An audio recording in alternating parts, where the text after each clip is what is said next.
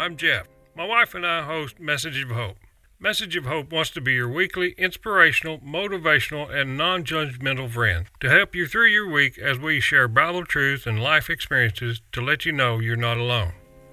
Let's join Sandra to see what message of hope she has today. Hello, I'm Sandra, your host, and today I want to talk about something that has happened to me many times, and maybe it has to you as well. Have you ever eagerly set out to meet a friend and you genuinely wanted to find out what was going on with them since you had seen them last, and because you had missed their company, but you also have a desire to have that rendered back to you and them show a genuine interest in you and what you have been up to, and to get their input or their advice in your life because you respect their opinion.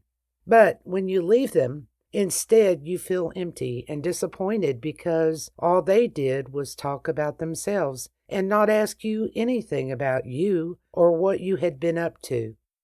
So there was no open door to the conversation that you had so desperately desired to share with them and to get their input on. I feel certain you probably have, because I have had this happen many times, and I most likely have done this to people in my life as well, but wasn't aware of it at the time. But I do desire to be a good listener and a friend, as I'm sure you do too. So let's talk about this today. When we turn to God's holy word, which gives all the instructions we need for our lives, in Philippians 2:1-3, it reads, "Think about what we have in Christ, the encouragement He has brought us, the comfort of His love, our sharing in His Spirit, and the mercy and kindness He has shown us. If you enjoy these blessings, then do what will make my joy complete. Agree with each other and show your love for each other. Be united in your goals and in the way you think. In whatever you do, don't let selfishness or pride be your guide. Be humble and honor others more than yourselves." So there we have it. In whatever we do, we are told not to let selfishness or pride be our guide. We are told to be humble and to honor others more than ourselves. What is humility? The Merriam-Webster Dictionary defines humility as freedom from pride or arrogance. I think many times people think humble means being passive.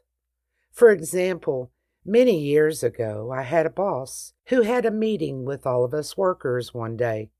The boss described some problems with the procedures that were in place and instructed us what they wanted us to do to fix them. The boss never asked any of us for our opinion on the solutions. However, a couple of employees decided to interject their opinions as the meeting was about to be adjourned. I saw no obvious signs from the boss that their input was welcomed, so I kept my ideas to myself. I did this because I always try to follow the chain of command. I realized my boss was my superior, and I had not heard them ask for any input. So I figured that I had walked away in good standing with our boss for not trying to override their suggestions that day. However, I found out later from a coworker and one of the boss's pets that the boss had shared with them that I was too passive because I didn't speak out that day. I was shocked by this information because I thought I was hired to do what the boss asked of me, and the boss had not asked me, nor had they implied they wanted input from anyone, so I had kept quiet. I thought I was showing humility and that I was in submission to my superiors, but instead I had been deemed as passive.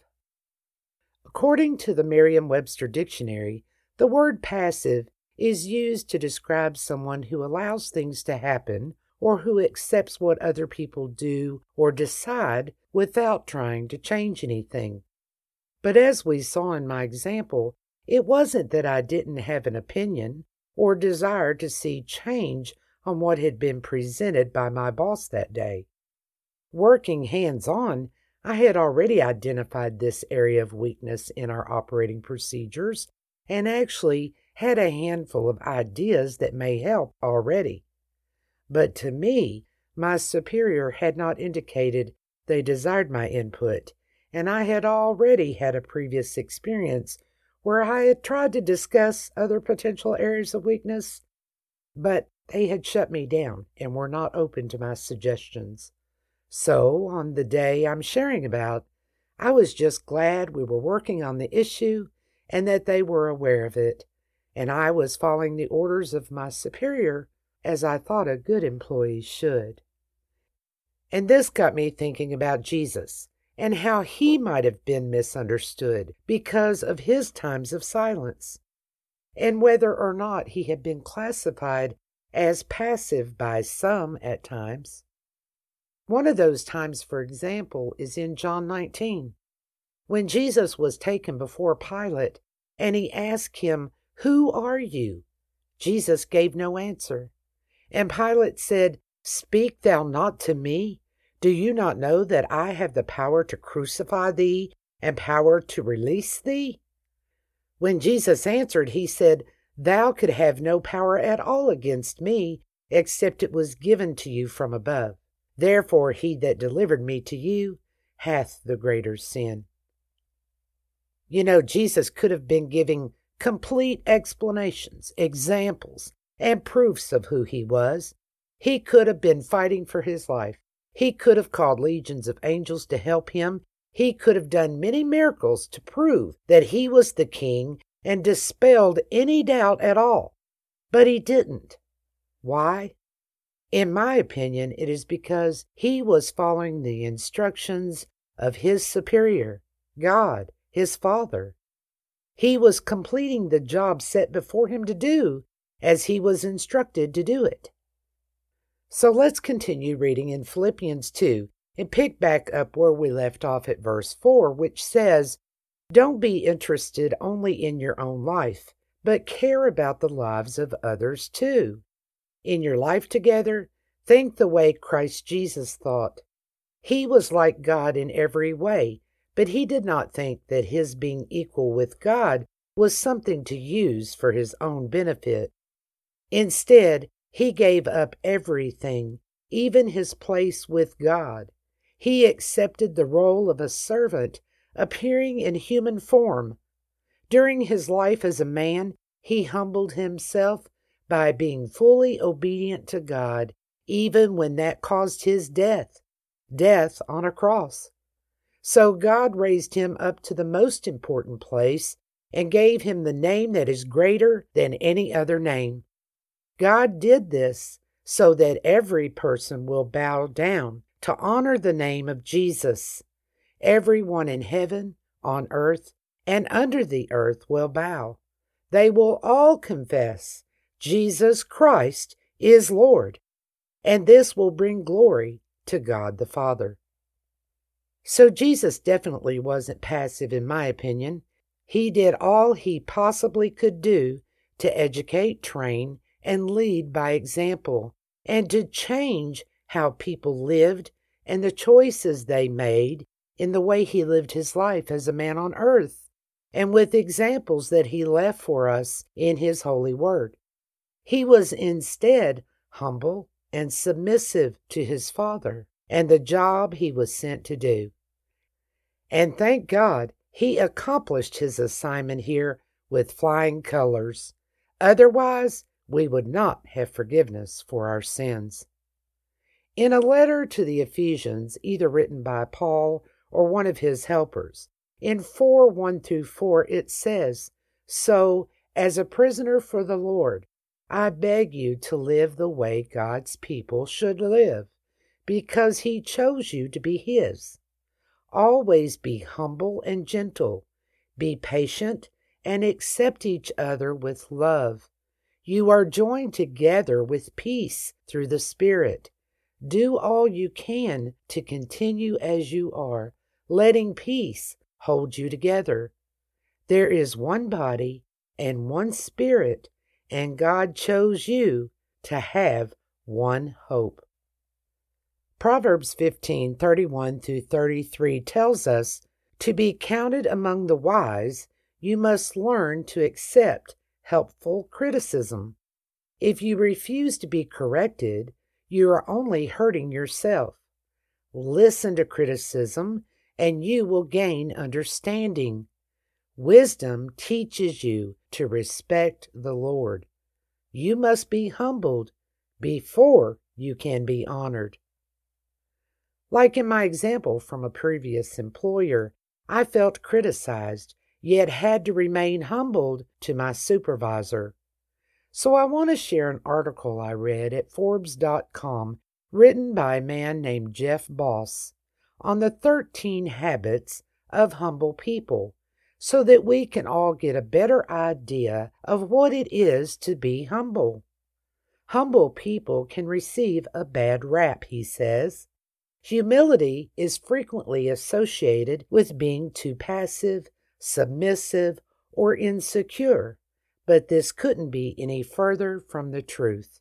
Instead, humble people are quite the opposite.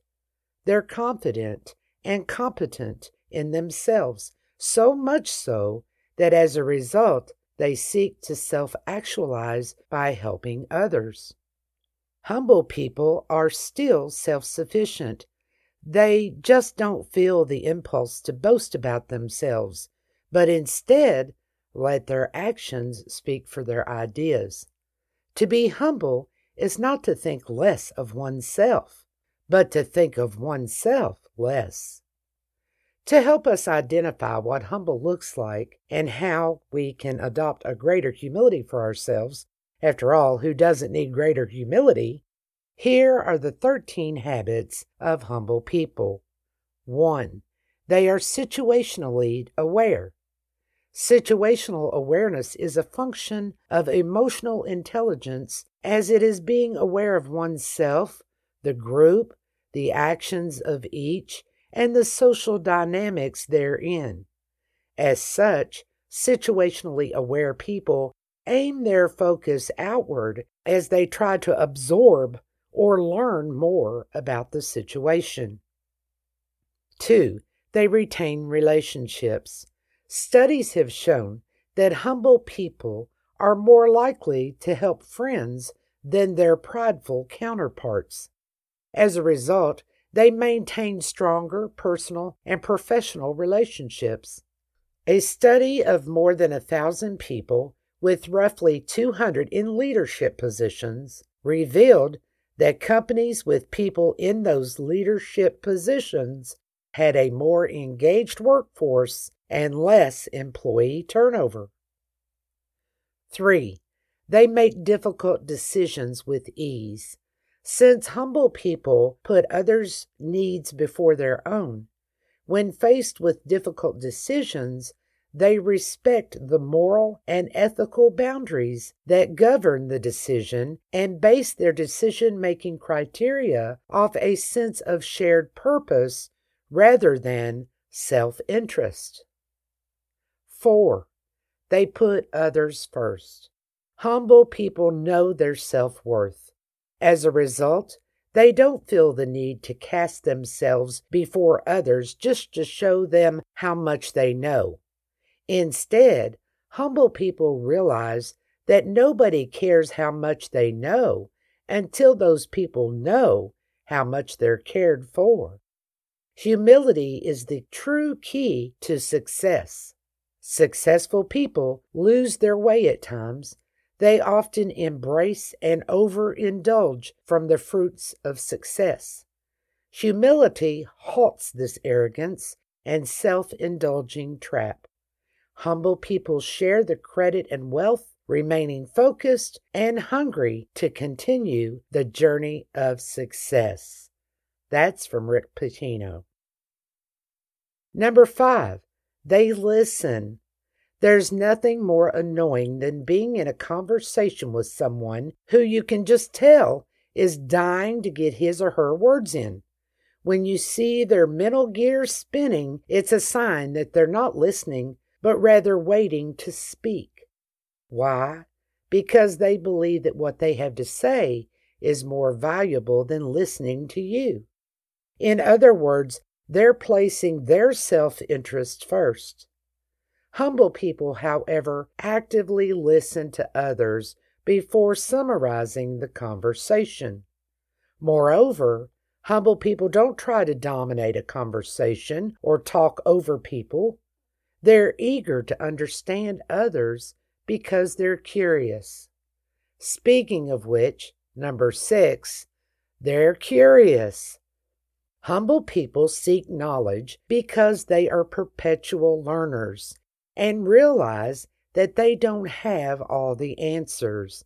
They glean knowledge from the experiences of others and crave more opportunities to learn. Number 7, they speak their minds. While actively listening is certainly important, humble people aren't afraid to speak their minds because being wrong is not a fear that they have. They know that to bridge the gap between unwillingness and willingness, there must be action. They summon the courage to face difficulty as they graciously accept to sacrifice themselves. Number 8, they take time to say thank you. At a business dinner, for example, no matter whether you're engaged in a heated conversation with others or not, humble people take the time to express thanks to the service for tending to the little things. Number 9, they have an abundance mentality. Humble people don't believe that one person's win necessarily means another person's loss. Instead, they know there's plenty of opportunities to go around and that finding it just necessitates collaboration and communication. Number 10, they start sentences with you rather than I. Humble people put others at the forefront of their thoughts. Humble people brag about others, while prideful people brag about themselves. Number 11, they accept feedback. Humble people are not only receptive to constructive criticism, but actively seek it because they know that feedback is a pathway to improvement. Number 12, they assume responsibility. Rather than placing blame on the system or the behaviors of others, humble people assume responsibility by speaking up and owning their part. Number 13, they ask for help. Part of being humble means realizing that you don't have all the answers. No one does. Humble people acknowledge what they do and do not know and enlist help for the latter. I thought that was a nice list to give an idea of the characteristics of a humble person and how it is very different from being passive. And it bears repeating that to be humble is not to think less of oneself, but to think of oneself less. The Bible teaches us this and how we are to love others as ourselves.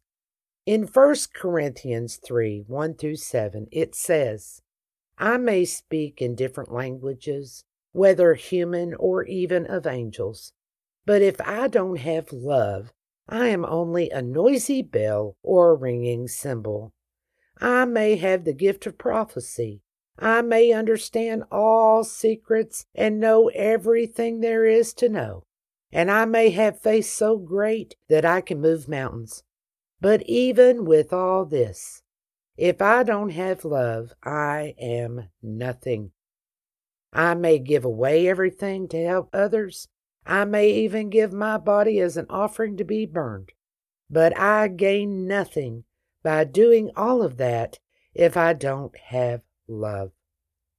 What is love? Verse 4. Love is patient and kind. Love is not jealous. It does not brag, and it is not proud. Love is not rude. It is not selfish, and it cannot be made angry easily. Love does not remember wrongs done against it. Love is never happy when others do wrong, but it is always happy with the truth.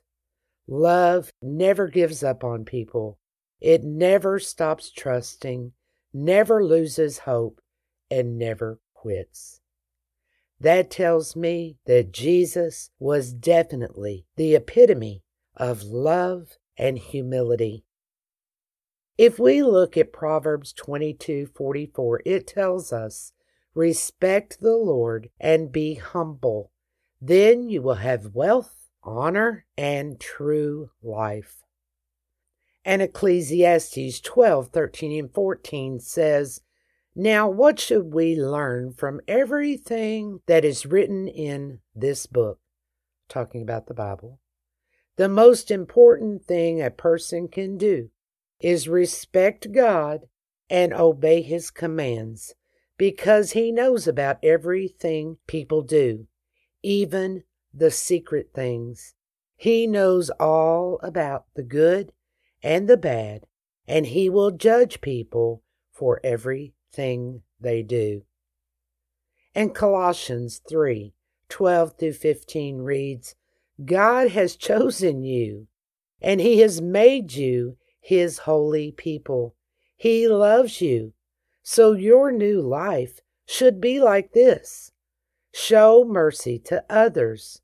Be kind, humble, gentle, and patient. Don't be angry with each other, but forgive each other. If you feel someone has wronged you, forgive them.